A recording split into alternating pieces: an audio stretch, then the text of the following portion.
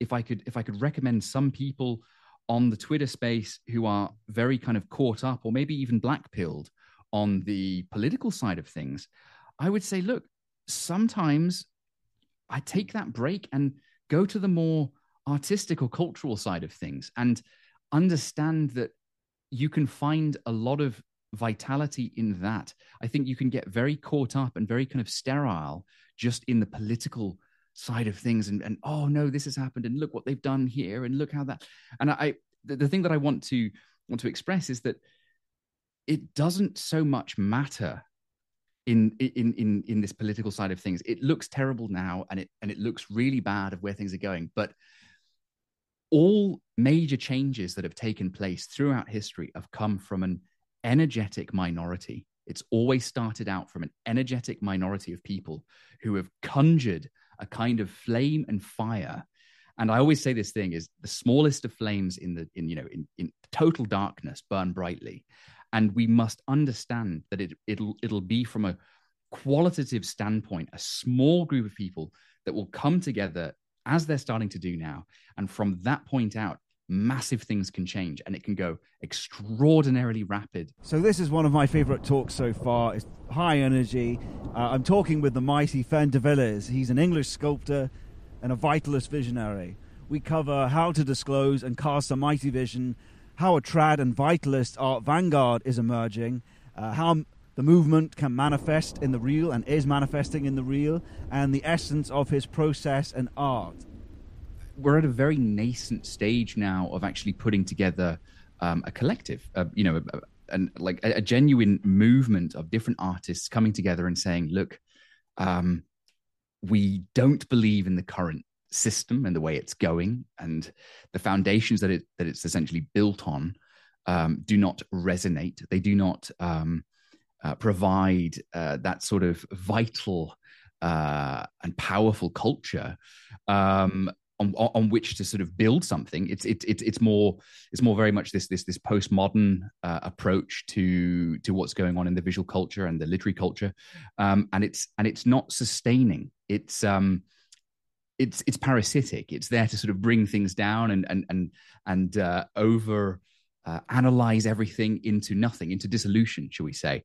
And so this group that has actually been set up by my friend. He's known on Twitter as Stotely. He's Matthew the Stoat, he's called. He's a very, very competent painter, draftsman. And he essentially started to put together this collective of artists.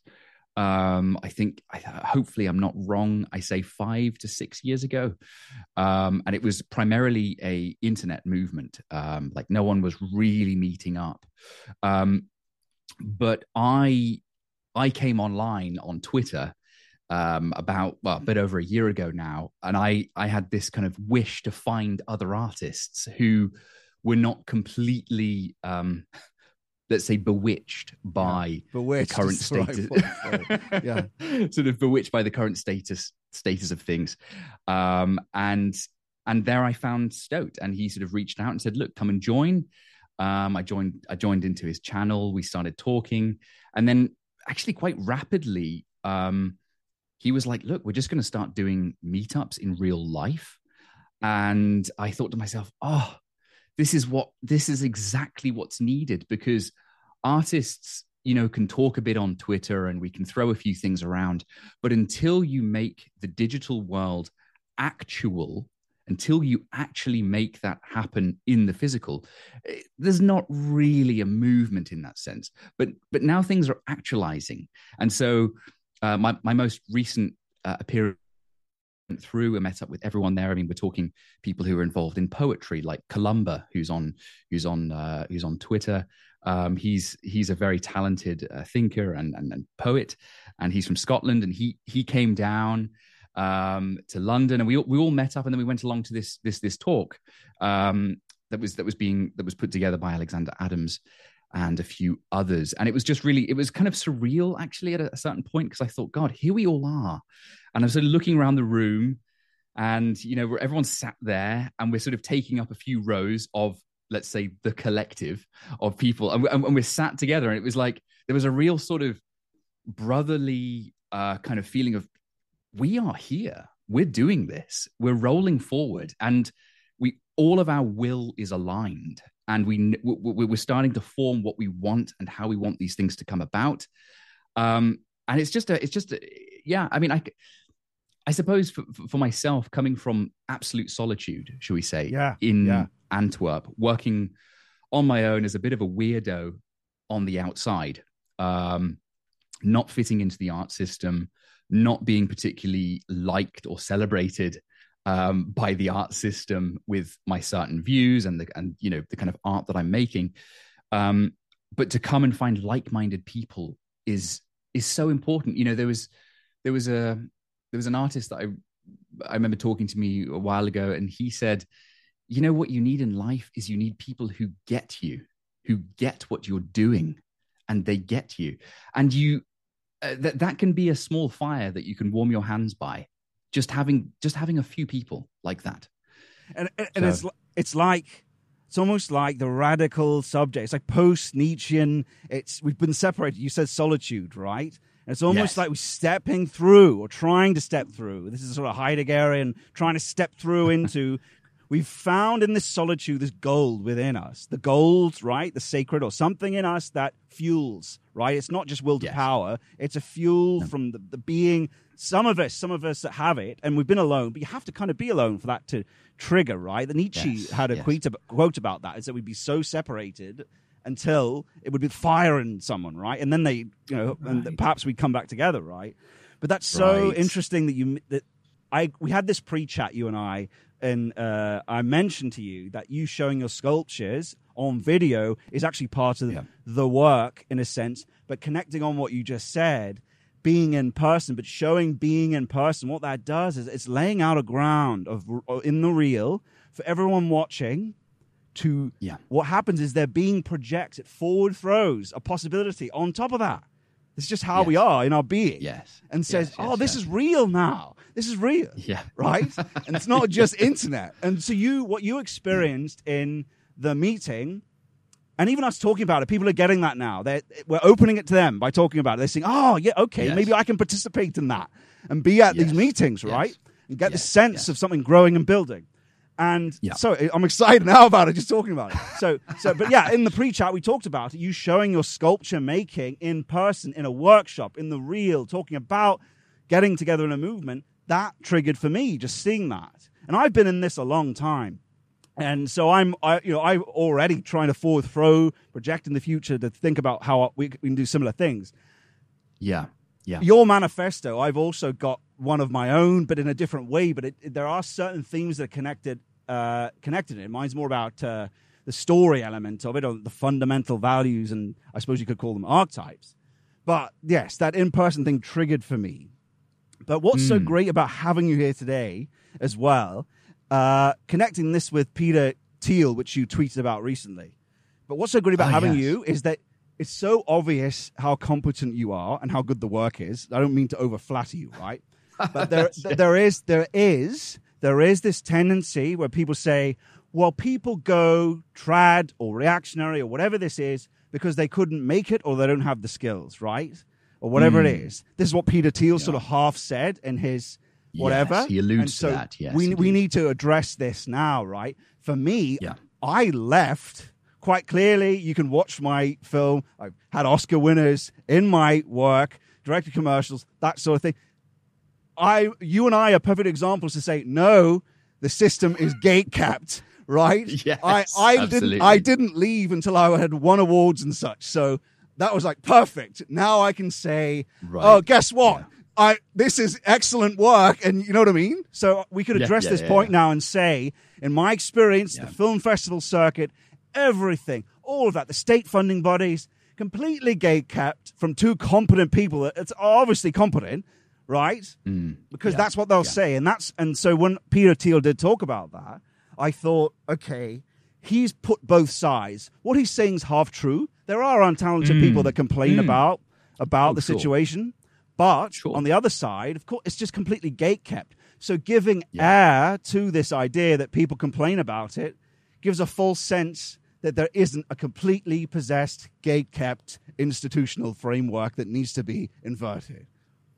Yes, no, absolutely. I mean, I actually, yeah, indeed, the tweet that I made about that, I thought it was great. It gained a lot of traction, and I had a number of people sort of DMing me afterwards, and they were saying, "Oh, it's really interesting, and but what's the alternative, and what should we do?" And it's interesting because there's a large amount of sort of black pilling that goes on. There's this feeling.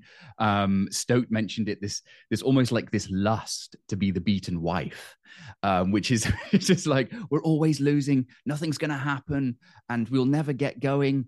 And it's just it's funny because you have someone like Peter Thiel. He's like I thought his answer was quite kind of. It was relatively low energy, and he was just like, "Yeah, we've got bad conservative artists, and we've got bad left, sort of more left liberal leaning artists, and that's just the way it is. They're just kind of there and doing their thing." And it's a funny. I found it a funny approach from him. I would have thought that a man who is engaged in elite business might have been a little bit more. Well, perhaps having his ear closer to the cultural spectrum, or maybe he does, and he didn't even want to allude to that. Perhaps you have to understand that he might have a certain thing that he's protecting. That I do understand to a degree, but I think it's a very interesting thing because what we are doing now with building, coming together as artists, coming together as yourself, poets, writers, whatever. We're actually saying, look, guys. You've got to get out of that mindset of we are the losers. We are constantly sort of being trampled down by this. You've got to get more into this mindset of saying, God, this is an extraordinary opportunity. And I think you only have to look back at history to see movements that came about. They had a long run, and then they were taken over by another view or approach, or something else became stronger and more kind of virile, and it rose up and it overthrew a certain thing. But that happened by people just like us.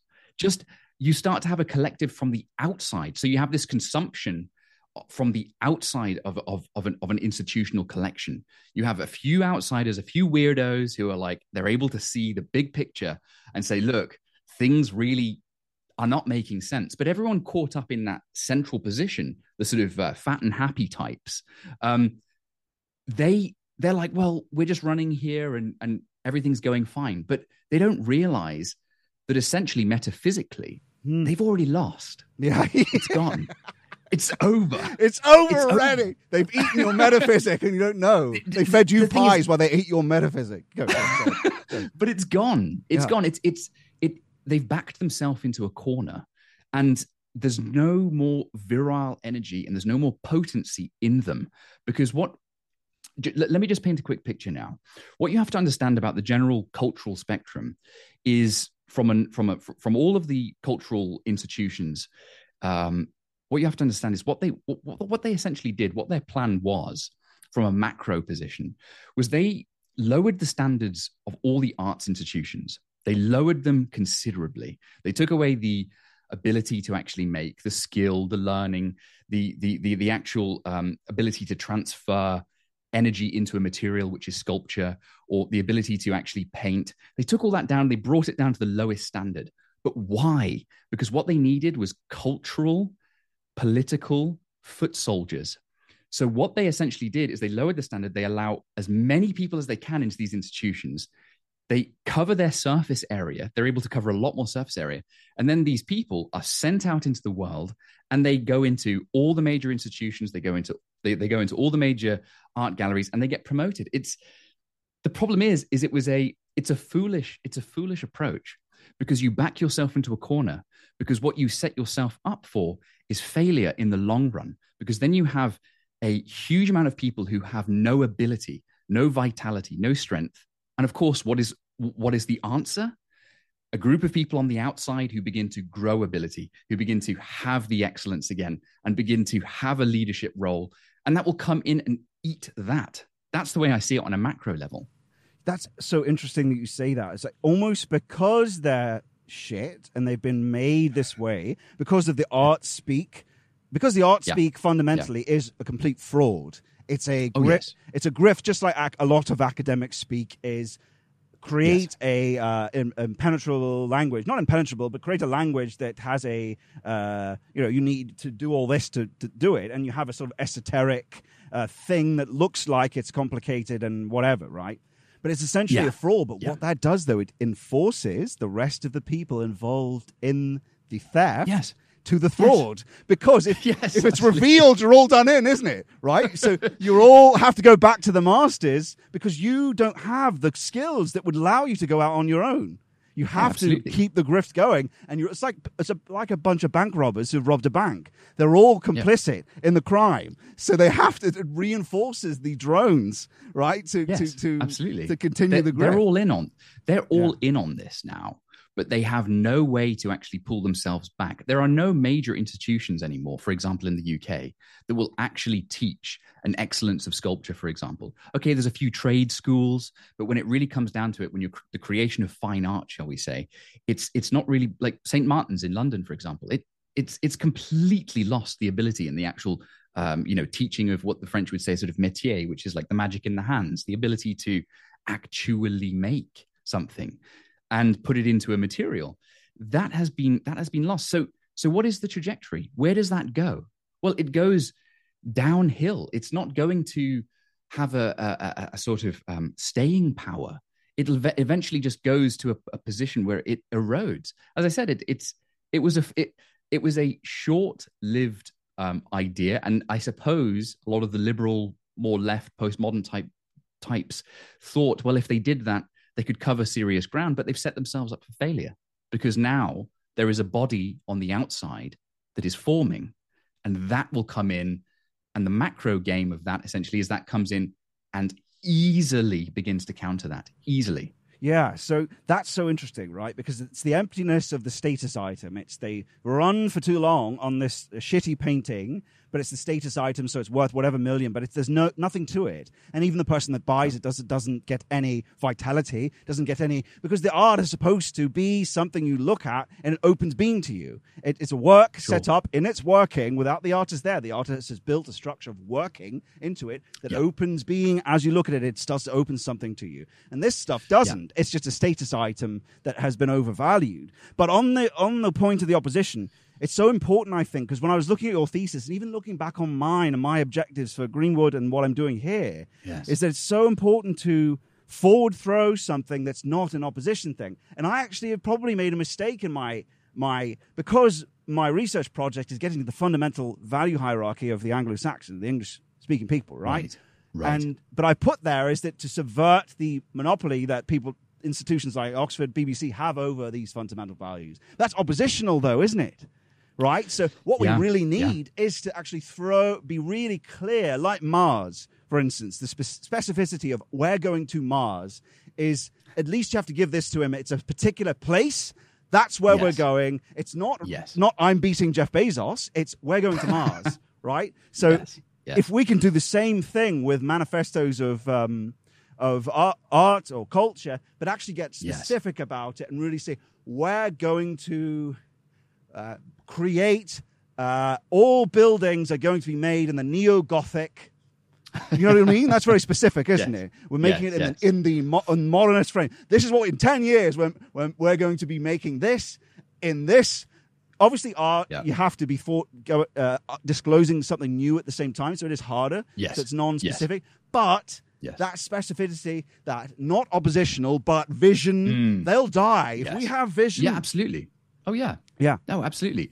I think the best thing to do is you actually just allow them to consume themselves. They're well on their way, and the trajectory is, as I said, that they're not feeding the fire. So because there's no oxygen to their fire, it will die out essentially on its own. You don't even have to be in this position, as you're saying, like oppositionally saying, oh, we're going to totally fight them and we're going to go head to head with these guys. It's like, look, you guys, you're caught in a bubble, and it's gonna just slowly drain out, and it will die out over there. We're doing something else that's far more exciting, far more full of a sort of a vitalist spirit, and that energy will in time grow. I mean, even since just coming online a year and a half ago now, or a year and a few months ago, Just coming online, talking to Stoat, talking to a guy who's been dreaming about this thing and just sharing ideas, putting them out there on Twitter.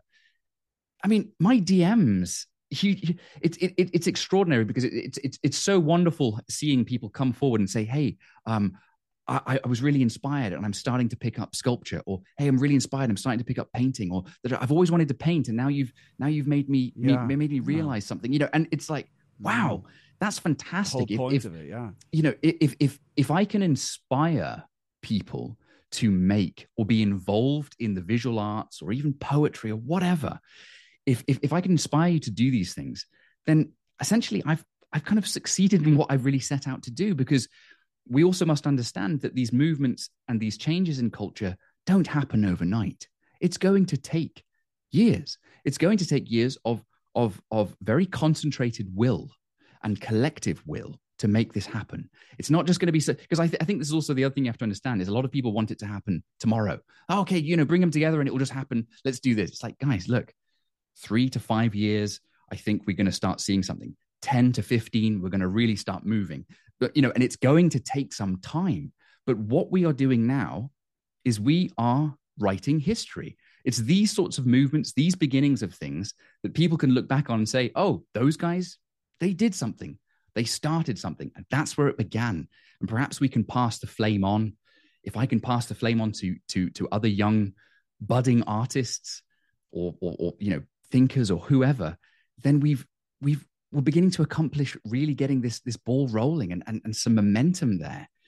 But it's going to take time, and it's going to take people coming together, and not just people from the arts. It's going to take institutional support in certain areas. Institutions, I mean, on our side. For example, you have IM 1776, the magazine. They recently came out and they said, look, we want to, as best we can, support and help certain movements or beginning artists, and start having exhibitions, get-togethers, talks, all this kind of stuff. That's so vitally important, because it's again that thing. It's taking it from the online world and saying we're going to manifest in the actual. Yes, and that's it. It's so great to see more people, even Academic Agent is starting to do some mythos videos, right? We're finally, because I've been doing this, you're probably doing this stuff for a long time. It's finally great to see the geopolitics bros, the IM 7076, right? Cultural criticism, to come around to realize, what fundamentally gives us this vitality? What gives us this? What set me off? Because these people that are doing what they're doing, they realize, they eventually look back and they said, what actually set me off on my destiny? And it was something like this. It was an imitation of a hero or an artist or someone like that, or an artist's work that actually, it was old, right? And we stopped doing that, and they realized, oh shit, we're not the young people. We all need this thing to give us vitality, right? It's not just religion. We need outside of that for our civilization to do that. And so for you, it must have been pretty hard. For me, it was a hard decision, because when I did this, I certainly had opportunities, and I could have still been doing my work, right? I was in Hollywood when I made the decision. It was the height of the Trump presidency, right? And I was a member of the conservative sort of post Friends of Abe group, and part of all that. Right. But I realized that it's not that you can't be a white dude and actually make stuff. It's just from now on, that obviously it'll be stacked against you. But you're going to have to make propaganda. And so for me, I said, I'm not doing that. But it was a hard decision, because doing that, I was stepping over this invisible line where I'm not getting any work anymore from these people, because I'm now coming out as trad, which I am. So that was the enormous weight. And people would go, whatever, to me. But to me, it was so tough. It was an existential weight of enormous amount. I can imagine. But for you, so what was your inciting incident that, because you must have known, when you're in arts college, you were making modernist stuff. People were saying to you, this is very aggressive. This is very powerful. This is very, which is as it should be. This is very powerful. What's with this? And you're thinking, but I love these people. These people actually have energy, right? So you had this inclination, but you must have known, but they're pushing into the online sphere, talking to people like me, all the people that you talk to. You're never getting selected by these people. So what was your inciting incident that gave you the courage to say, I'm doing this now, I'm going full-blown online, everything? What was the thing that gave you energy? How did you find your destiny to do that? What helped you find it, and what gave you? Well, you see, the real sort of explosion, the real fire that set things off, I think, was probably my last major exhibition, my last major solo show, where I brought together and essentially revealed myself, shall we say. I did this solo show. I wanted to bring extremely unapologetic, very gutsy, 2 to 3 ton stoneworks into a space. And I wanted to have it accompanied by a very large manifesto on the wall. And the manifesto was just going to state my ground, just completely state my ground in the most unapologetic and most direct way. And I thought to myself, if I do this, because you have to understand, on the build up to this move, I was constantly umming and ahhing. I was constantly thinking, what am I going to do? Because in some respects, can I try and make my way through this system? Can I try and kind of weaselly word my way through this system and be part of it and still kind of survive, but essentially be a liar to myself? And I had this horrible scene that kept playing over in my head, which was like, you have this life, you're alive now. It's a very short period in which you're residing here in history, shall we say. We don't have that long. But my goodness, if I was going to be on my deathbed and I was going to reflect and I was going to bring these ideas to my mind and say, I never really spoke the truth. I never really was the man that I felt in my heart of what I should have done. And I literally, this was torturing me. And I thought to myself, I cannot be on my deathbed and have that play in my mind in my final moments here. And so I thought to myself, right, I'm going to come out punching and I'm going to just let you know who I am and exactly what I'm fighting for. And it was a Let wonderful the cards moment. fall where they may, basically. Go on. Exactly. But what I realized was, okay, I'm going to come out with this punchy manifesto. I'm going to hit them, hit the scene with this art. And it was funny because on the lead up to this show, I was talking to possible journalists, and because previous to this, that some journalists had said, yeah, we'll give you a story and da da da da. And I was talking to journalists and I was saying, right, this is my next show. And then I was having lunches and hangouts and all this kind of stuff.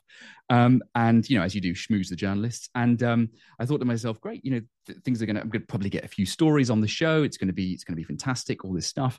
And then as we got closer and closer to the show, I started to have to sort of release what the show was going to be about and what I was putting together and all this stuff. And then the show launched, and the journalists that were supposed to arrive or be there, no show. There was just a complete media blackout. And then you had like this one major culture magazine. The editor was just like, that story, we're not going to do it anymore. And that 2-page spread, it doesn't really work. And I just saw, things just weren't panning out. And then, of course, later on, you start to talk to directors of institutions and you start to talk to people involved in the cultural scene, and they're starting to say stuff like, you know what, Fen, you're just a little bit too, and then they start throwing buzzwords at you like, it's just a little bit too strong. It's just a little bit too colonial, and they start throwing these stupid words at you. And I'm just like, you know what? Yeah, I mean, then of course, go ahead with the media blackout. And since that point, there has been zero media, but at least I came out with my honest self. And there was a lot of people who loved it too. There was a number of people who got very upset with the manifesto. There was a lot of people who also just loved it and said, wow, it's amazing that you're coming out and you're actually trying to push for something else. But of course, what I sometimes talk about it on this idea of like, I had my potential sort of Mishima moment because, I was there at my show and I gave this speech, and it was like the private opening, number of collectors there, all these different people from all swathes of political life. I sort of had my Mishima moment. I sort of said exactly what I was fighting for, exactly what it was. And there was just this feeling of like, oh my goodness. There was just like, he's coming out. Yeah. And, he's an enemy. He's an enemy. You know what I mean? Friend-enemy distinction. They're very good at friend-enemy distinction. That's on that side of things, right?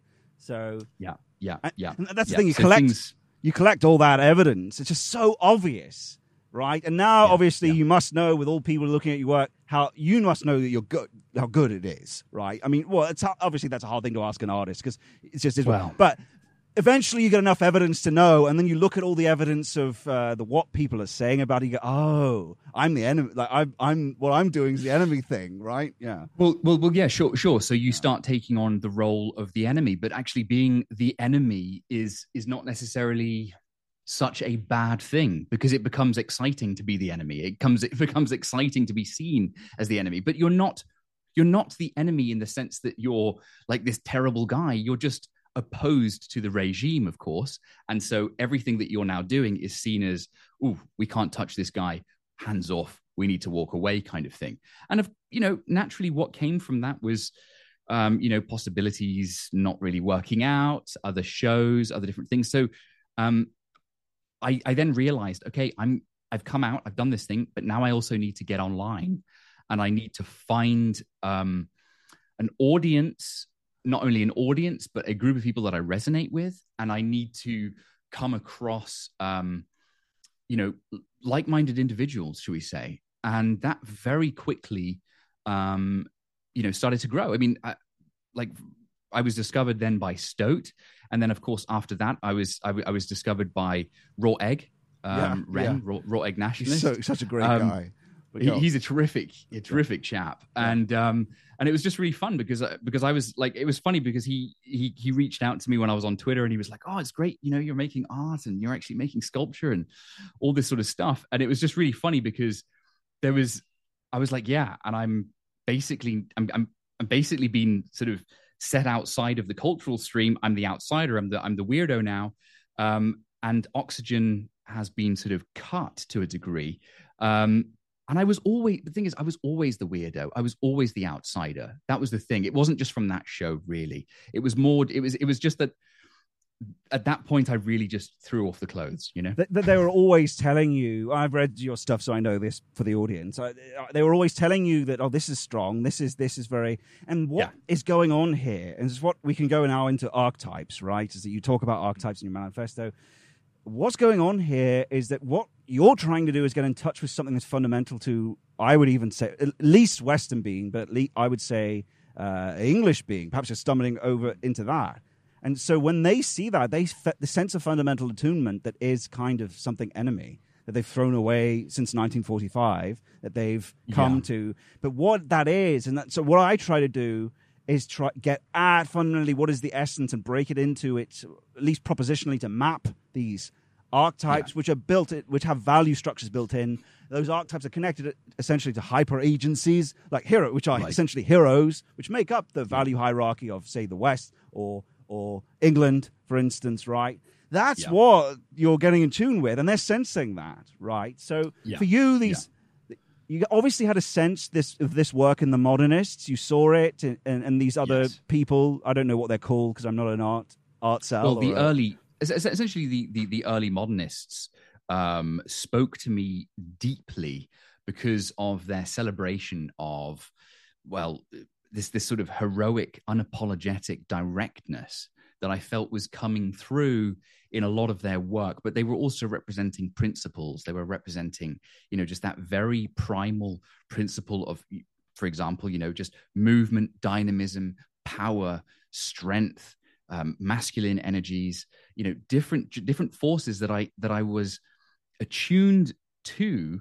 and realized that the more that I actually wanted to express these things, the more the institutional art side of things started to back away and say, look, we don't really want heroism. We don't really want the heroic in art, because the heroic is kind of, the heroic is hierarchical, of course. And so as soon as you go into something that is hierarchical, that is then an immediate sort of, oh God, we can't do that, because everyone must be under the egalitarian principle of today. So you can't have heroes anymore. You have to kind of take heroes down, and you can't have masculinity, and you can't have this wish to ascend or go beyond or fight for something. You can't have that anymore, really. You see what they're doing on a certain level, but it's very it's very petty. I mean, so much of what's going on today in the cultural spectrum is just petty, and it's not strong. I mean, like Ren talks about it on a more kind of biological level, for example, but it's just like if you have certain people who their organism, their potentially their biological being is not particularly healthy, and if you look at the kind of people that are involved in arts institutions, there's something biologically potentially not particularly strong going on there. You have a lot of men without chests, should we say? And you know these individuals don't want power. They themselves can't grasp at power, so they want to hold power down. They want to hold the heroic down, and they don't like someone who's going to come in and say, "I want to do this thing." And I'm being inspired, or it's something deep inside of me is telling me to make it and do this. This kind of stuff they have to avoid. Yeah. And they're sitting in a structure that they have a sort of institutional power, right? But they're afraid of the traditional. These things are connected to traditional being. They're deep down. They're in the unconscious, right? And so I suppose for you, that's what you're looking for. You're trying to, in a sense, we're doing the same thing. Is that I'm trying to look to something deep in being that's fundamental to us. That's almost eternal, you could say. And when we look at your work, you can see this, right? You say honor traditional forms, yet. To be moving forward. And you can see this in your work, right? They're not Greek statues. They're not Renaissance statues because the Greeks, their cosmology was set. In their being, Mount Olympus was eternal. It's done. So the form's set, right? This is kind of a Spenglerian way of thinking about it. So their statues are the human form as it is, right? That's eternal. This. Right, yes. What your work shows, it definitely shows a northern being where it's almost as if inside it, there's an honor for form, but the expression of the being of that is pushed out, right? What the will's doing. Like, I'll show some of the work on screen right now for the audience at home, like your soldier who's leaning forward, but the structure, the power of the rigid structure of how the characters are designed, that's almost the expression of the will outside of a, say, Greek permanent form, which is honored underneath. Yes. But it's you know what I mean? It's the rigid structure out of it, leant forward, expression of the will, authentically pushing whatever he's after, right? Yes, well, exactly. It's because I see everything as an energetic response. I mean, life to me is an entirely energetic response.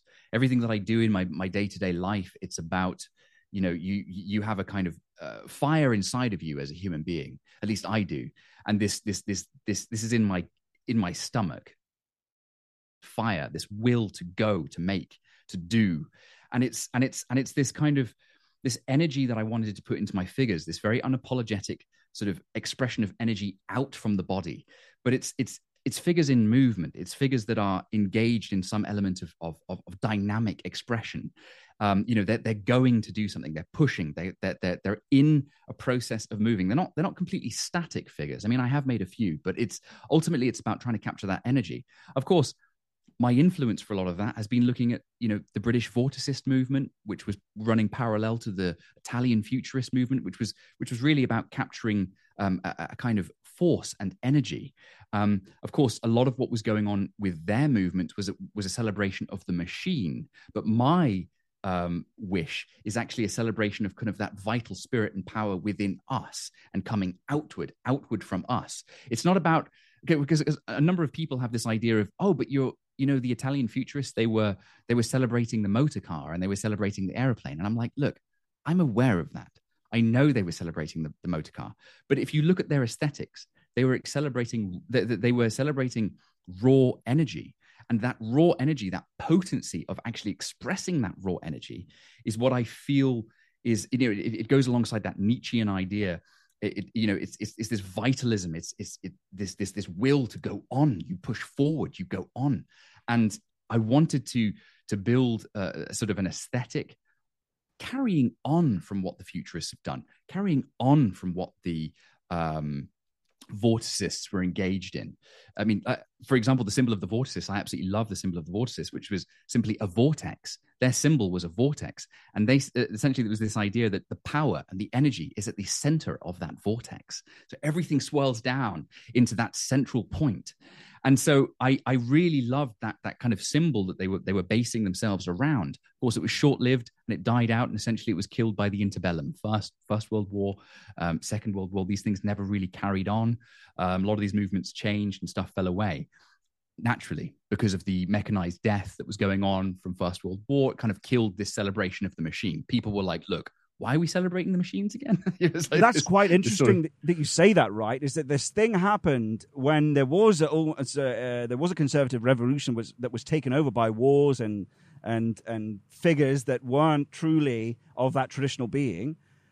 And what happened is, and they got misled into that machine, the mechanized element. And what kind of shows this is, and I'll put this on screen too, is that your one of your works where it's the man lying down on the bike. That's almost the progression from where the early modernists were moving to where we are now, where that's the technology. It's running away from us, right? And he's holding on to it, right? But then you go to your other works, which are purely the man, not the machine, and like your soldier leaning forward. That's almost you in connection with your authentic being, which is because it goes down, and I'll show it on screen right now, and it goes down to his legs, right? And his being is forward. It's all, that's almost like connecting with authentic being in Heideggerian terminology. It's aligning with something, clearing all the semblance, but it's human. It's human driven, completely human, right? That force of will. And that's, I love that. The idea that we can use this vitalism, this spirit, where it was cut off, where they made the mistake of being possessed by the machine, but still carry the human in it, because that's what's happened. We're being driven by being that's turned away. That's what techne is. Techne is still the transcendent being, but we don't get a sense of its transcendence anymore because it's turned away from us. But it's still techne. It's still the technology. Right. But that's what's driving. It's not us. We're not in control.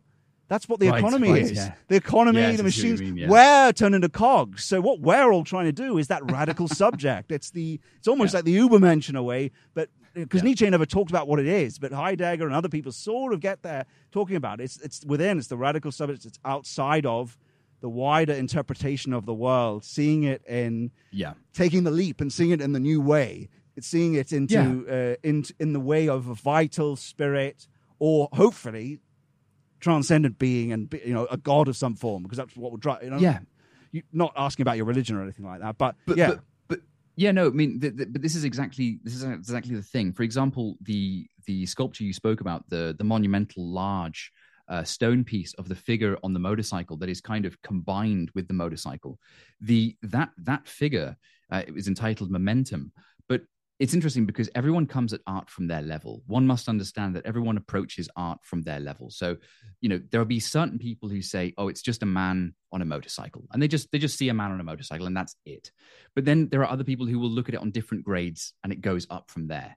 My reading of that piece was to be able to capture the archetype of momentum, that speed, that limitless energy that a movement or a people get into when you are just flying. You're absolutely going. And it was in a sense bringing about this idea of how do you capture this archetype, this god, this entity, and how do you solidify it in the language of the hyper modern. And it was about being able to grab back and throw forward these more ancient principles that have not been extinguished. They're there. They will continually be there. And you put it and you solidify it now. And it was about capturing that in this very somewhat brutal and aggressive, raw approach, inspired by the futurists. Because I'm essentially, it's looking at at the canon in a sense. The canon has been thrown through the dirt through the postmodernists. They disconnected from it. They're now in a stage of completely trying to cut the canon down. They don't want rootedness. They do not want to have that carrying of the flame forward. The last place that I always say where the fire was still burning was early modernism. You essentially have early modernism, late modernism, and it goes into sort of postmodernism. Things cut off at postmodernism. That's the throwing away of all the hierarchical elements of things. And it's the disconnection of the canon. We're now at the point now where institutions are just saying, "Oh, why would we connect to the canon? It's a white supremacist thing, or it's like some kind of colonial thing that we can't connect with anymore." And so it's they've thrown it through the dirt. but I come at it like, look, you have to. We should look at what the last great movements were doing that were very avant-garde, and this is an important thing. Yeah, the reason why I dwell on the avant-garde is because I'm not simply trying to do a conservative return in the idea of saying we just need to go back to the Renaissance or something like that. We just need to we just need to try and make work in the style of the Renaissance. It's more this idea of we can take what was strong and very raw in what was still going on in early modernism, and we can throw it forward, and that will progress and that will change, and it will go through a period of it will go through a period of refinement. And what I mean by refinement is, if you look at the Greeks, early Greek sculpture was geometric. Early Greek sculpture was very much based within the sort of geometricization. Then it went into the archaic. Then it went into the classical, and then it finally, went into Hellenistic. And so it went through this period of evolution. We're in that period now. At least that's my thesis. We're in this very raw stage. Culture starts out, and another cultural form starts out very raw, rough around the edges. It's not particularly fully refined. There's still this kind of pulling together of things, and can we take that, and does that work, and and it's formulating. But that's why I say it's 5, 10, 15, 20. I mean, look, it took the Greeks hundreds of years. But what we're really seeing now is that this is going to take a number of years to progress. I'm just putting the ground basis of a kind of energy, and from there we keep throwing it forward.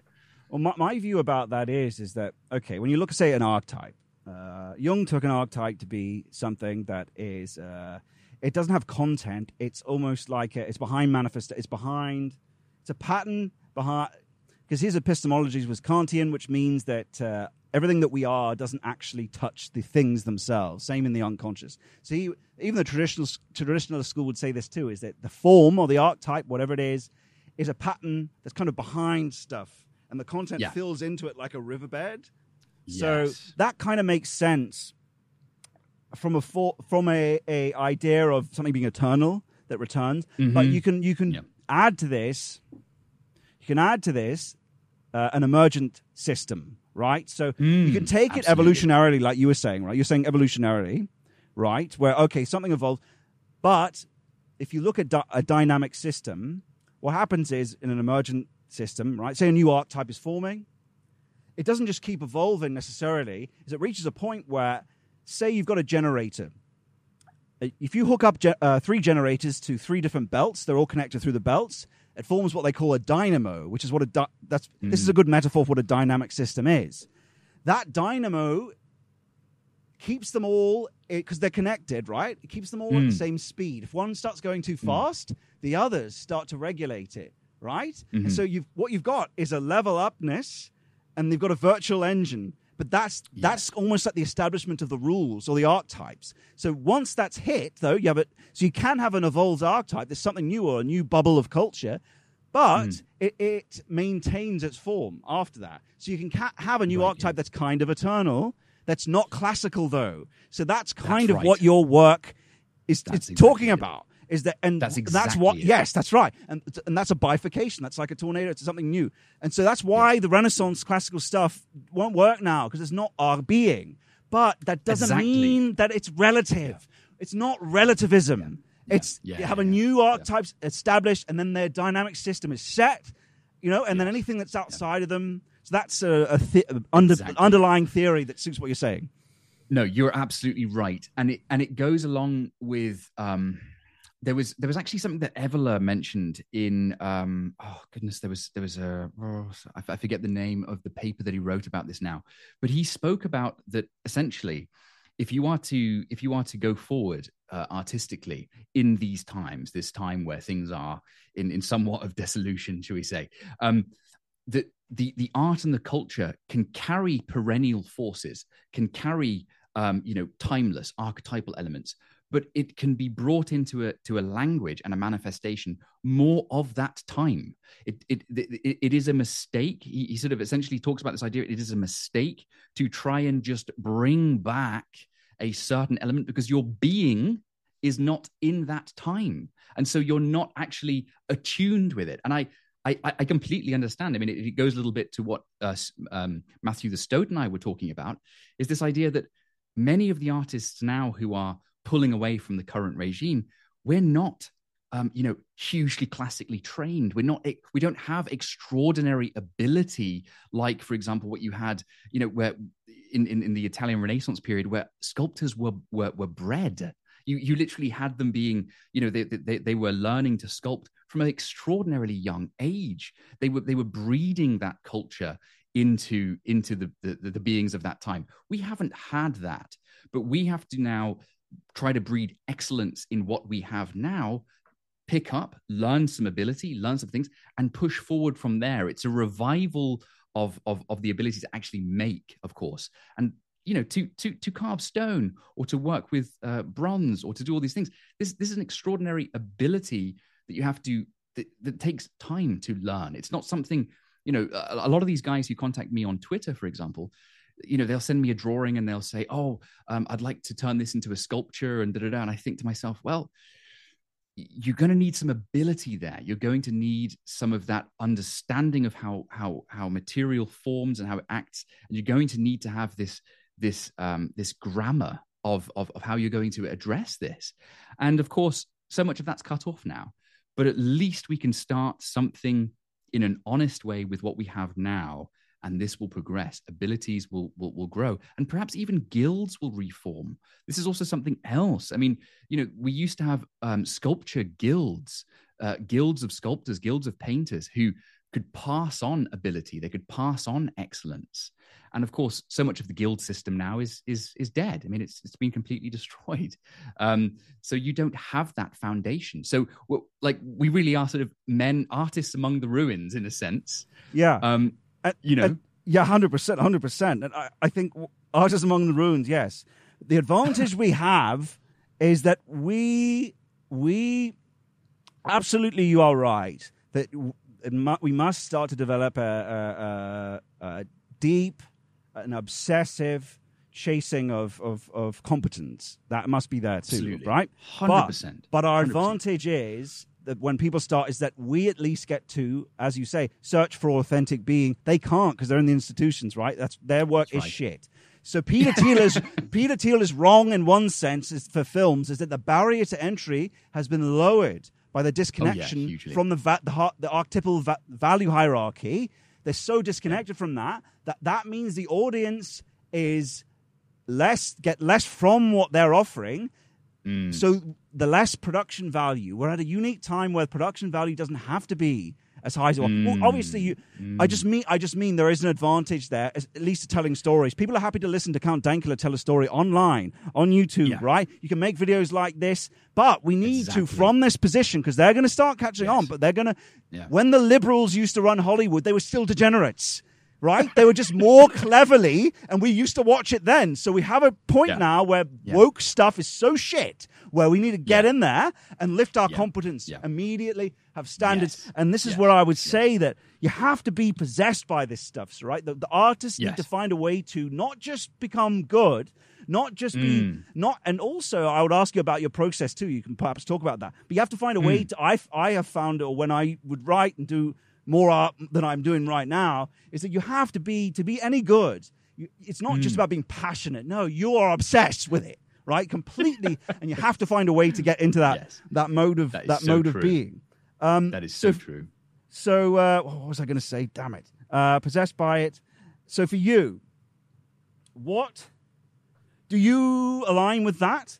Because what do you do? Do you treat it like? For me, it was like, you have to get into a mode of, because people think, I just have to be passionate, then I'll do the art, I'll do the sculpture when I feel it's inspiring me. But for you, is it the same, or at least for me, is it, no, you're like a coal miner. You turn up at 7 a.m. and you go home at 5 a.m. Well, tell us about your process and what you do. So the thing is you have to understand is to be a sculptor, you have to embody three entities. You are, as a sculptor, at least if you're working on monumental stoneworks or anything physical, you are the coal miner in the sense that you're the heavy labored man. You're ready to get your hands dirty. You're ready to get your entire body into a state of absolute exhaustion. So that's the first principle. You have to be someone, if you're going to make sculpture, you have to be someone who's very physical. You have to be a physical being. The other thing that you have to understand is that you then have to have the mind of somewhat of an engineer, someone who can understand 3D space and how things come together, how forms can come together. And at least to be able to carve stone or to model something, you have to be able to have this element of being able to turn and rotate forms and understand how forms are operating inside of a stone. So it's not just a principle of saying, oh, there's this block of stone, I'm going to carve something. You have to also understand how the shapes that you're going to carve are fitting inside of that block of stone, because that is essentially solid space that you're then going to work with. And then, of course, you've got the other principle that you have to embody is the vision. What do you have in terms of vision? Your vision of what do you want to express? What are you generally like empowered? What's coming through you? What's essentially enchanting you to go on and make this stuff and actually make sculpture? So you have a number of different principles. Like, for example, I find it really interesting because in my stone atelier, I'm right next to a stone cutter's yard, and we're talking like really hardy men, guys who are ready to just, get their hands into cutting some stone, cutting slabs of stone, getting very physical. And it's fantastic because I really hit it off with these guys. I have a lot of chat with them. We have, we sort of talk about different things, and I love watching them in the action of work. But there's a really wonderful, connection, because they will come to me and they will see me in my studio, and there's this wonderful respect. Like, wow, yeah, Fen, you're really, you're busy with something there. You're laboring on something there. They sort of enjoy that bodily function as a sculptor, because it's the transmission of energy from the body into a material. That is what sculpture is. You're impregnating a material with an energy from the body of the artisan. The concept is, and so we have this wonderful thing. And I really enjoy watching those kind of people. But I also mix with people who are more in the engineering world or the architectural world. And so through my practice, I can see what it's like to be the labored man. I know what it feels like to be in that state, and I also know what it's like to be on the other side of that, where you're more of a conceptual thinker or someone who's taking time to really plan things out and dream.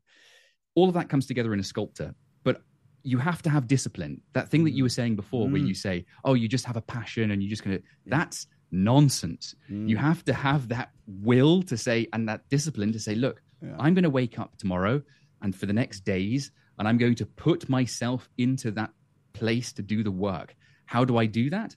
Well, I think what's really important, and it's already something that's kind of funny, people have been laughing on Twitter when they saw my my work overalls, is they were laughing about it and saying, oh, you're wearing like this epic work overall. And it was funny because I don't spend a huge amount of time thinking about, my clothes as being epic. But it was really funny because what they were seeing was essentially my uniform to get my mind into the right state of being. Because the right state of being happens from what you wear, as much as when you're working or when you're being in the world, you're wearing a certain thing to get you in the right state of mind. Sculpture and putting myself in that space early in the morning, you've got a material, you have to be in the right state of mind. The sculptors throughout the ages used to sculpt in like a suit. Why, one must ask? Why would they sculpt with a suit on? Or why would they paint with a suit on or stuff like this? Because it keeps the mind in a certain ordered manner in which you are more careful with your thought, your touch, your ability to actually make something. So having your uniform in which you work in is vital, but having also a structured manner in which you engage with that work and saying, I'm going to start now and I'll step away then. And that obsession with what you're doing is something that is habitual. It starts to come, there was this thing I kept on saying to myself while I was carving my last works, and it was, put yourself in front of the work. Bring yourself in front of the work, because it's day in, day out of exhaustive work. And sometimes you have that voice in the back of your head that says, my God, can I keep going? Can I keep on going and doing this? And you want to step away and take a rest, but it's like, no, bring yourself to the work. Bring yourself to the work. And there is a kind of imaginative magic that takes place when you are in the creative process. It's not something that starts on day one. It could be day 3, day 4, day 10, that this whisper comes in. and you are evoking this entity that is coming through you to begin the process of making and dreaming and having this vision. Because a lot of people, they fall away at day 1, day 2, day 3. They say, but nothing's happening and it's not working out. It's a kind of order that you... I totally get this is what same experience for me. Go, keep going. But it's this order that you need to bring yourself into. I mean, I state the word magic because I believe that, the imaginative process is a kind of magical process. It's this, the alchemists spoke about this, you apply yourself to the material, and it's as much a physical process as it is one of a spiritual process in your mind. And you go through these different stages, working on the piece, but working on yourself.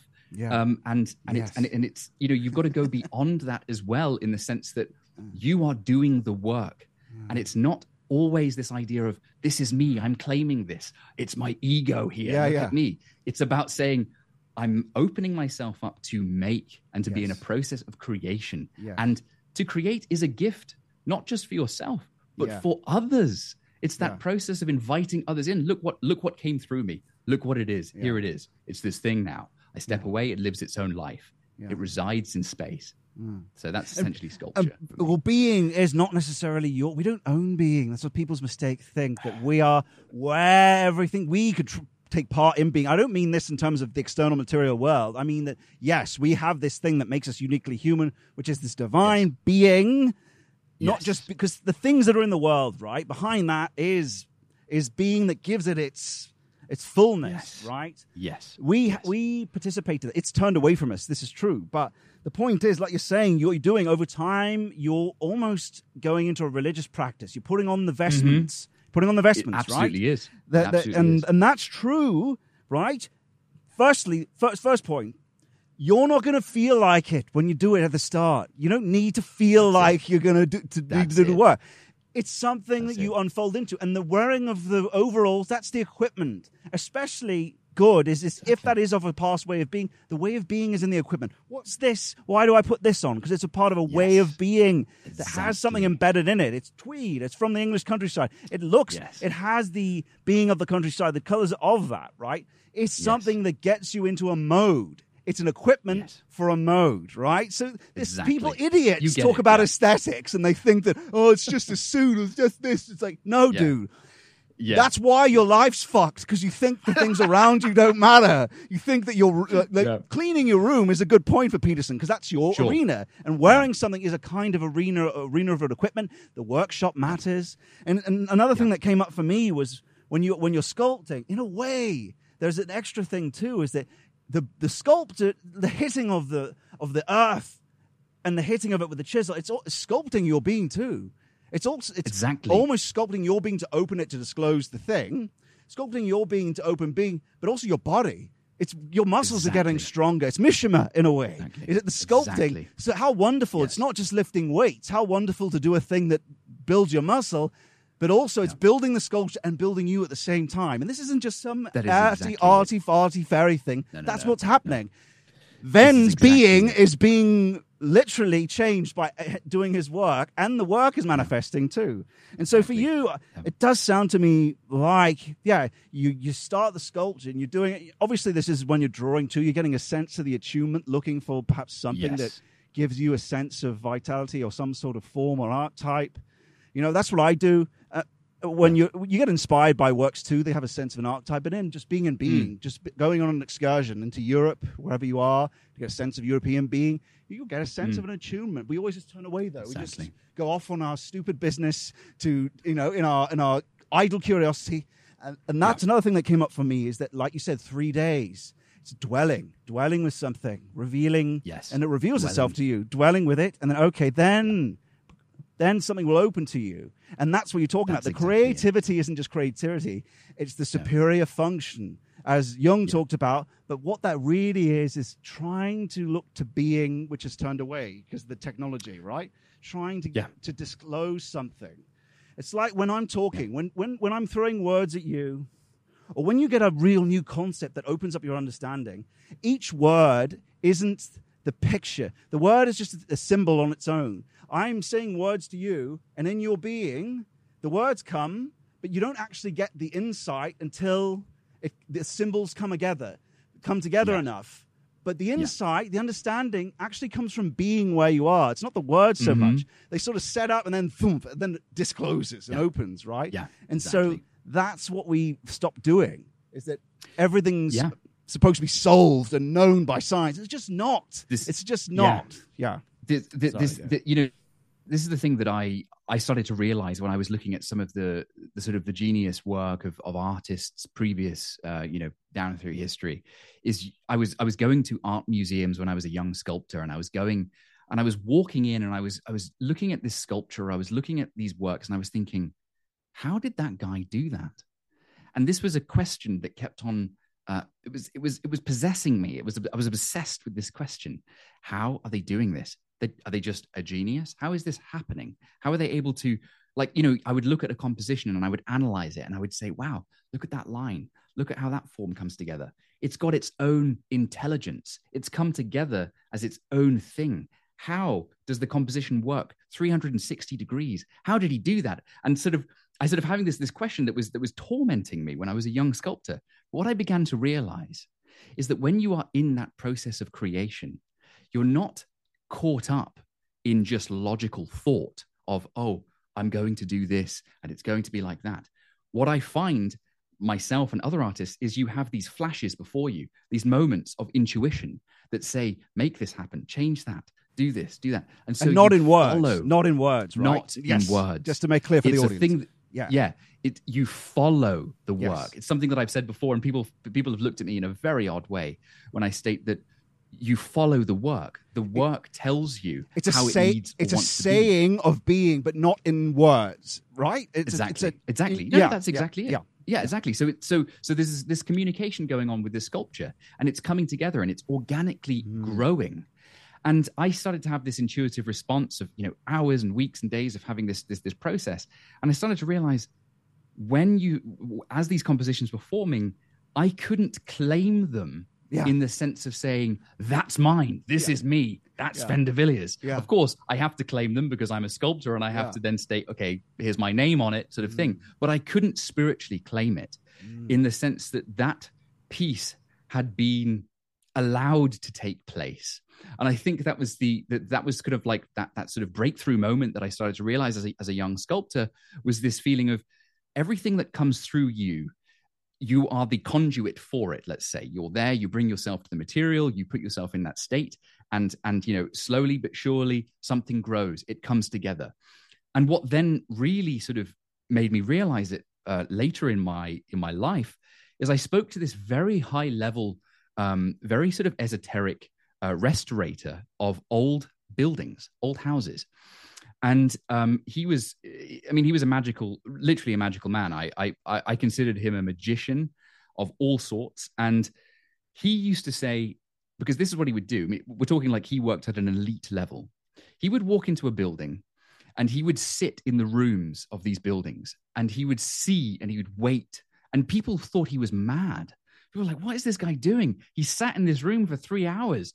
Just, he's in process. He's maybe got his sketchbook, or he's thinking things through, or thinking rather things are coming to him. And then he would go through this process of saying the house, and people would find this mad, but the house was telling me what it needed. Yeah. And so his understanding of what was going on and what needed to take place was very, very strange and esoteric to our general thinking of, to make a sculpture, you have an idea and you just make, or you have a painting and you just make. They miss out the entire organic process of filtering through the ideas, things changing, things growing, and being open to those changes and those moments of intuition that spark and pull you in certain ways. I'm just telling you my general sort of evolution and awakening to these kind of principles. 100%. And look, all this fits so well into Heideggerian terminology of being. Like, being is clearing itself for that guy, right? This isn't just a creative dude sitting down to thinking through something. No, it's in you too. You're just turned away from it, right? Or you don't dwell long enough to let being clear to you, being clear, not just thoughts like we're saying. I think people will get it from when I said, no, not in words. Not in words. It speaks. It speaks, and you get a vision of something and opens. But it's not just it's just the imagination. No, it's actually being. Yeah. Like it's something behind manifestation that's there and opens, right? Because you got to say, who speaks? Where's it come from? When you do some of this work, you go, where's this come from? Even this movement of us, all of this, is it really us? And there's this great quote, is that in the I Ching, I think it is, it's in Nietzsche, in Jung's analyzing Nietzsche's Zarathustra, is that if you find yourself in service of a king, don't do, but bring to fruition. Follow the unseen lines in the earth. And that's a metaphorical way of showing you we're in the service. I'm in the service of a king. This is it's the overking. It's the archetypes. It's a thing beneath the surface that's been ignored and attacked by in our civilization. And it's saying, now it's enough now. Yes. And so people are seeing, like you and me, saying, whatever happens, we're going to give this a go and see and try be in service of this king, right? And that's being. It's underneath. It's authentic English being, authentic Western being is saying, whatever happens, we're going to give it a go against this thing. So, No, I mean, it's interesting that you state, even this broader movement is like one could actually look at this from I don't know, could you say a nature standpoint or an energetic standpoint above us? What is this energy that what is this energy that we're feeling that's bringing us together? That is having this energetic response and is potentially above or around us, that is saying this needs to happen now. This needs to be brought together. This response is required. I mean, you could give it many different things, but it's like, there is something possessing you to go forward and do that, and you're following that energetic response. You're following that push that is beyond you. And physicalists at home, I'll explain it to you in a way. Listen. Cognitive scientists are talking about this now. A hyper agency. It's a higher order a form, intersubjective between distributed cognition between people's brains. So this isn't just. We're not talking about just psychology or what. It's higher order phenomena that happen when humans who fundamentally are intersubjective, and that there's a being between all of us that is epistemology, that is the knownness of the known that nothing else has, right? So physicalists, this isn't arty-fartiness. You can look this stuff up, right? When Jung talked archetypes and daemons and Plato, these things were ancient ways of describing higher order phenomena that have always existed. Gods are real. They're intersubjective. If you really want to get materialist about it, and I don't buy materialism, there's 100% arguments that are analytically as legitimate, I think more legitimate for idealism. Like that, they are Bernardo Kastrup. Look him up. He's a PhD computer scientist, PhD philosopher. Like, this is not materialism is BS, right? That's my view. But anyway, point is for the physicalists, this isn't just arty-fartiness. And that's these things behind you and behind us that drive, that you can serve and look to and open if you spend time with them. We just don't spend any time dwelling or doing the work, and that's what's such a gift. You're so lucky that you've been able to discover this movement. Doing your work, it's great. People say, "Oh, it's hard, though, isn't it?" Because you start living in poverty. Obviously, you're successful now, and I was living for so long in poverty. It's hard, but you're driven by this thing. But that's a duty. I mean, it's a gift to have a duty. Go. It's well. Yeah. I mean, certainly when you start to realize the broader picture of things, it's something I've stated with Stote before. In many of our conversations, is like, if we're not going, because like. There's not huge amounts of people coming forward to do this. And so you look around and you think, shit, if we're not going to do it, if we're not going to actually step up, and who the hell is? Because, I actually had a certain moment when I came online and I thought, oh, it's going to be great. I'm going to find like a whole bunch of other sculptors who are busy in their studios and they're also doing something over here and there. And you start to realize, hang on, it's not that many people here who are sort of in the arts or in the more creative side of things, who are particularly aligned with what we're talking about. And so you have that moment where you think, shit, okay, wow, well, we're very early on this. It's still a very nascent group of people and movement coming together. But no doubt it will spread, and already it is spreading. I mean, I think what is so vital and key, and something that I've realized since coming online is just talking and spreading the word and putting the ideas out and the intuitive responses that you start to feel within the culture that you're in. And then you start to realize there's a resonation with so many other people, and you start seeing things cropping up more and more because you're kind of aligned with it as well. But more and more you start seeing, okay, the movement that I saw on Twitter was more politically based, but now I'm starting to see a real sway into the cultural side of things, talking way more about art, way more about poetry, and I'm thinking, wow, that's wonderful, because I'm seeing a real energetic response within people, and that will to say, we're not just going to be stuffy political types. We're also going to start, understanding the importance of that celebration of the culture, that way of being, that way of carrying something, throwing something forward and going on. And so yeah, I mean, this is such a nascent movement. I think that's important for people to understand. This is the early days, but that's such a wonderful place and position to be in. I feel very, very, happy to be here now, at really a time when so much is going to keep moving forward with. It's amazing. 100%. And what came up for me when you mentioned politics is that stuff without the ground of being, without the ground of the fuels, being fuels the vitality. This thing fuels the superior function, whatever you want to call it, fuels the vitality. If you don't have this culture vanguard, right, or your politics, you're going to die. The people are going to, because what these guys don't realize, and I love them, I love all these people on our side, sure. Academic agent, all these guys, you got to remember is that you're the center of a principality, which is you formed. You get the energy from the people, you being a sort of micro celebrity. Don't forget, the people under you all need the culture to drive their meaning and fuel. So you might get meaning from being a sort of celebrity and think, oh, we don't need that stuff.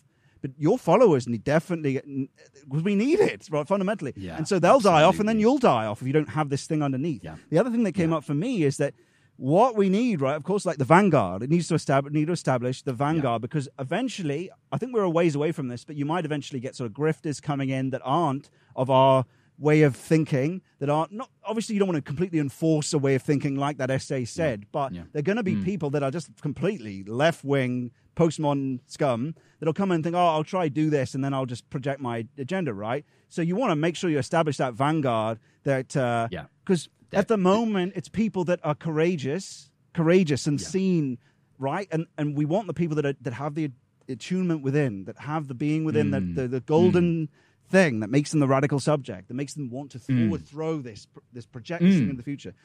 We'll make sure we select people for that, for the Vanguard. Yeah. That's why Vanguards are important, and people are talking about doing that. So everyone who has skills and competence needs to start talking right now and participate in this Vanguard, right, to make sure it is of proper ball. That is exactly it, and that's why I was so pleased with the general sort of laying out of things that Alexander Adams did, and that Stoat and I discussed, is because he puts together these principles of also, having a collective or having a movement or whatever you want to put to it, but there needs to be also a controlled body, a central controlled body, in the sense that they are principally holding an order and excellence amongst themselves, and they must continuously push one another to strive for, continuously moving higher and higher and higher. And by doing that, you have a central order that will, as you say, kind of a vanguard, but this group that will sort of anchor things within a position that from out of that point, this energy flows, and there can be, it doesn't get corrupted or subverted. You've got to have those true beings in that central point who are really holding that position. And of course, that's a position that you are in, but you are also in service to the greater. Yeah, that's the thing. Well, that's the thing. It needs to make sure that who comes up, we all need to keep being in service of this king, this unseen king that's Because Yeah. look, this thing is Yeah. it's real. It's there underneath. But if it we'll Yeah. easily get disconnected from it. We certainly Absolutely. will, and it'll just drive into a complete will to power. It won't be in service of this thing that wants to be known. It wants you to see it. It wants you. But there will be people coming up that are completely disconnected from it. They don't get it. They don't have that kind of thing to it. And my one criticism of I was thinking when I saw that Alexander Adams thing is that he had this one point on seriousness. I thought, okay, I agree in seriousness of competence, but there is one. We don't want to get into that GB News sort of. You have to be, you know what I mean? You have to be of this certain seriousness. We have to talk in this right? Okay, hang on. No, we still need to be able to meme and call out Peterson and call out people in a funny way. Right? Okay, so yes, seriousness, but don't be gatekeeping me because I shitpost either. Right? No, but so seriousness in competence. That's why I would focus that one point on. No, that's a very, very good thing to bring up, actually. And indeed, you don't want to come in, end up as being these sort of like stuffy, serious people that have no real bloody vitality at the end of the day. Like this conversation, that's right. Trying to hold this very serious element together, and then it becomes contrived. Yes. And it's not real. And no, that is really not a good position to be in. I thought it was very funny what Stoat said while we were discussing. Stoat was talking about, these times, this period of like, black pilling period. He was talking about, no, you've got to have that attitude of play. You've got to have that attitude of dance. You've got to like this period, you've got to be dancing. You've got to be literally raving over this situation and not getting bogged down with like how supposedly awful everything is. You've got to be able to come at this as the jester as well, as you talk about with memes and joking and having that kind of lighthearted sort of, well, we're going to laugh at this stuff. We're going to have fun while doing it. It has to be something, it can't be something that you're engaged in where you're just, oh, it's just so damn hard and we're fighting this losing battle. No, take great enjoyment in this. This is something that you should also bring this lightheartedness to, that you can enjoy, and you can say, look, we're really enjoying this. We're getting into this. We're having fun as well. So I'm just going on what you said. It's important. 100%. Yeah. And it's so interesting. It's very easy to go from that meme to the serious, to not the serious, to the vital. Let's just say it's a meme about, I don't know, some grand Napoleonic charge, whatever it is, meme that you laugh at. It's very easy to turn from laugh into, like, that's the play. That's the liminal space of LARPing. LARPing is just role play, which any religion does. LARPing is ancient, and actually, what does a kid do? Plays with his sword. Guess who that kid was? Sure. Alexander the Great, right? Played with the sword, turned into a warrior. So that's why we need it, because that turns you into the, it's that gives you that power, right? And a lot of these great memes do that. People making these funny on the right, whatever it is. Oh, like someone made a Hitchens insurrection meme, video, which is hilarious. But that gives you a sense of energy, though, that what could be. Yeah. Not that we would ever do that, insurrection or anything like that, government. We would never do anything violent or anything like that at all. We're no threat to you. But yeah, you know what I mean. Yeah. I know exactly what you mean. No, I think the power of the meme culture, I mean, it's been something that have been somewhat relatively new to, because I haven't been fully aware of the goings on of the Twitter space. I'm still relatively new to it. I'm kind of learning the lingo still, but I would say that it is really hilarious. I mean, the humor on our side is amazing. I mean, it's like so much of the humor has been essentially occulted from the sort of liberal space, the sort of like more postmodern left-wing space. You can't even make jokes anymore without, you offend someone, or it's considered, brash or colonial, and it doesn't quite fit. But a lot of people on Twitter, they still have this extraordinary humor, and people can laugh, and they can there's real jesters on there. There's real comedians, and it's wonderful to see that. And it's so darn raw. I mean, that's also the other thing, is this the culture that I see on Twitter. It's raw. It doesn't have like an absolute shiny, clean edged element. It's not contrived. It really does have this raw, and it goes out and bam, someone says something, someone does this, and it's wonderful to watch. It's wonderful to see that kind of those ideas and that energy and that making fun of certain elements that are happening today. So yeah, I mean, I really do get a lot of energy from the Yeah. from the Twitter engagements that I've been having. Yeah. Well, I tell you what, man. Yeah, and I'm so glad it exists because I, was able to connect with you and meet you. But what a great conversation. Is there anything? I'm going to release this like straight away because it's been so good. Like next week, or else it would be in, later on. Is there anything you wanted to bring up or talk about before we bring it to a close? Anything that you I don't know working on or anything like that? Obviously, I'll link all your stuff in the description, all that, and say it in the introduction. But yeah, I mean, essentially, I just think it's important that people understand that even if things aren't fully seen on Twitter, there is a very real cultural movement and collective, however you want to see it, because people say, I don't want to call it a collective, I don't want to call it a movement. No one wants to call it certain things, but there is a collective forming.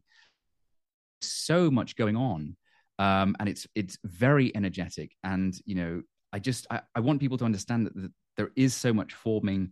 And I think if I could recommend some people on the Twitter space who are very kind of caught up or maybe even black-pilled on the political side of things, I would say, look, sometimes I take that break and go to the more artistic or cultural side of things and understand that you can find a lot of vitality in that. I think you can get very caught up and very kind of sterile just in the political side of things, and oh no, this has happened, and look what they've done here, and look how that. And the thing that I want to express is that it doesn't so much matter in this political side of things. It looks terrible now, and it looks really bad of where things are going, but all major changes that have taken place throughout history have come from an energetic minority. It's always started out from an energetic minority of people who have conjured a kind of flame and fire. And I always say this thing is the smallest of flames in total darkness burn brightly. And we must understand that it'll be from a qualitative standpoint, a small group of people that will come together as they're starting to do now. And from that point out, massive things can change, and it can go extraordinarily rapid. It can really suddenly, you have this thing that's just burning a little bit, and then suddenly from there, a combustion of energy comes out of that, and things rapidly change. And so I think, don't get so caught up and think that this is just how things are, and it's going to just remain like this. Things change quickly, rapidly, and energetic responses through people can go like a domino effect. And I think we're going to see that. It's like from a gentle candle in a dark sea to a raging iridescent beacon. That's where we're going. Exactly. That's what we're doing. And that's a great place to end it, man. It's been a great pleasure, dude. Obviously I'll have you on again. It's been one of my favorite talks. So, I'll just click the stop button and say goodbye to everyone there.